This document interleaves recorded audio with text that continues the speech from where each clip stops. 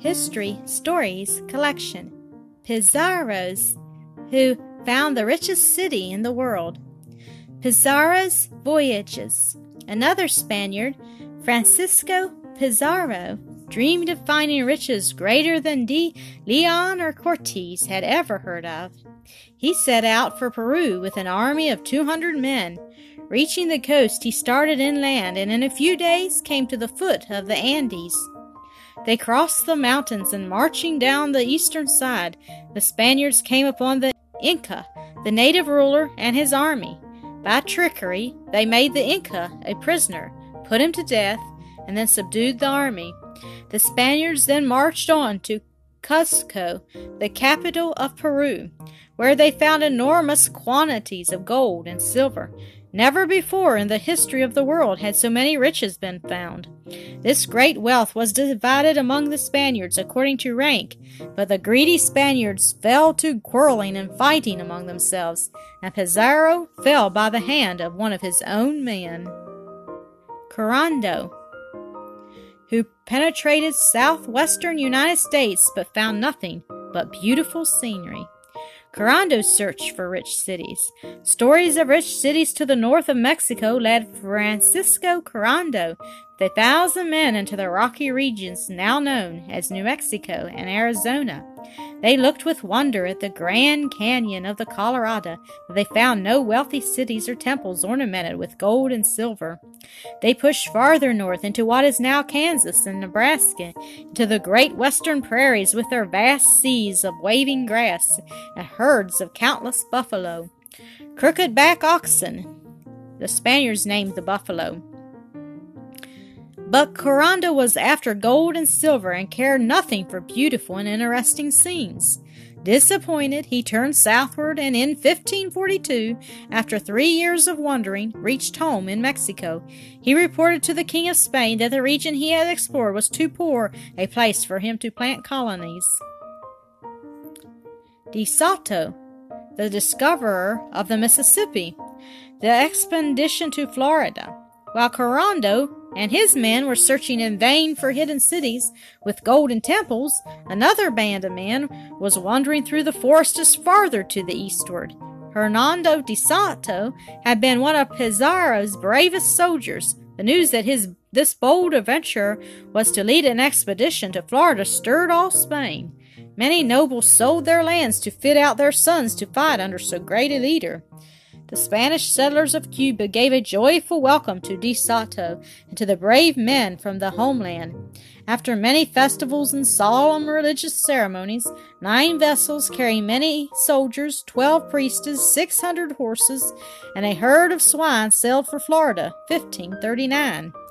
What a grand sight to the Indians as the men and horses clad in steel armor landed.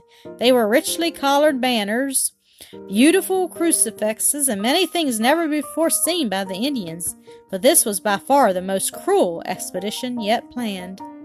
Wherever the Spaniards marched, Indians were seized as slaves and made to carry the baggage and do the hard work. If the Indian guides were false, they were burned at the stake or were torn to pieces by bloodhounds. Hence the Indians feared the Spaniards, and Indian guides often misled the Spanish soldiers on purpose to save the guides' own tribes from harm. De Soto fought his way through forests and swamps to the head of Mobile, where the Indians rushed on them in great numbers and tried to crush the army. But Spanish swords and Spanish guns won the day against Indian arrows and Indian clubs. De Soto lost a number of men, at least a dozen horses, and the baggage of his entire army, yet he boldly refused to send them to the coast for the men and supplies waiting for him there. The discovery of the Mississippi. Again De Soto's men followed him northward, this time in what we know as northern Mississippi, where the adventuring army spent the second winter in a deserted Indian village. In the spring, in 1541, De Soto demanded 200 Indians to carry baggage, but the chief and his men, one night stolen to cap, set fire to their own rude houses, gave the war whoop, frightened many horses into running away, and killed a number of the Spaniards. The army then marched westward for many days, wading swamps and wandering through forests so dense that at times they could not see the sun. At last a river was reached greater than any the Spaniards had ever seen. It was the Mississippi, more than a mile wide, rushing on at full flood toward the Gulf. On barges made by their own hands, De Soto and his men crossed to the west bank of the broad stream. There they marched northward, probably as far as the region now known as Missouri, and then westward 200 miles. Nothing but hardships met them on every hand. In the spring of 1542, the little army came upon the Mississippi again. De Soto was tearing out. He grew sad and asked the Indians how far it was to the sea, but it was too far for the bold leader. A fever seized him, and after a few days he died. At dead of night, his companions buried him in the bosom of the great river he had discovered. Only half the army returns to Cuba. There were bold leaders still left in the army. They turned westward again, but after finding neither gold nor silver, they returned to the Mississippi and spent the winter on its banks. There they built boats, and they floated down to the Gulf. Only one half of the army returned to tell the sad tales of hardships, battles, and poverty. Thus it came about that Corando and De Soto proved that northward from Mexico there were no rich cities, such as Columbus had dreamed about, and such as Cortes and Pizarro had readily found. Hence it was that the King of Spain and his brave adventurers took less interest in that part of North America, which is now the United States, and more in Mexico and in South America. Appalachia Bay, where he spent the winter.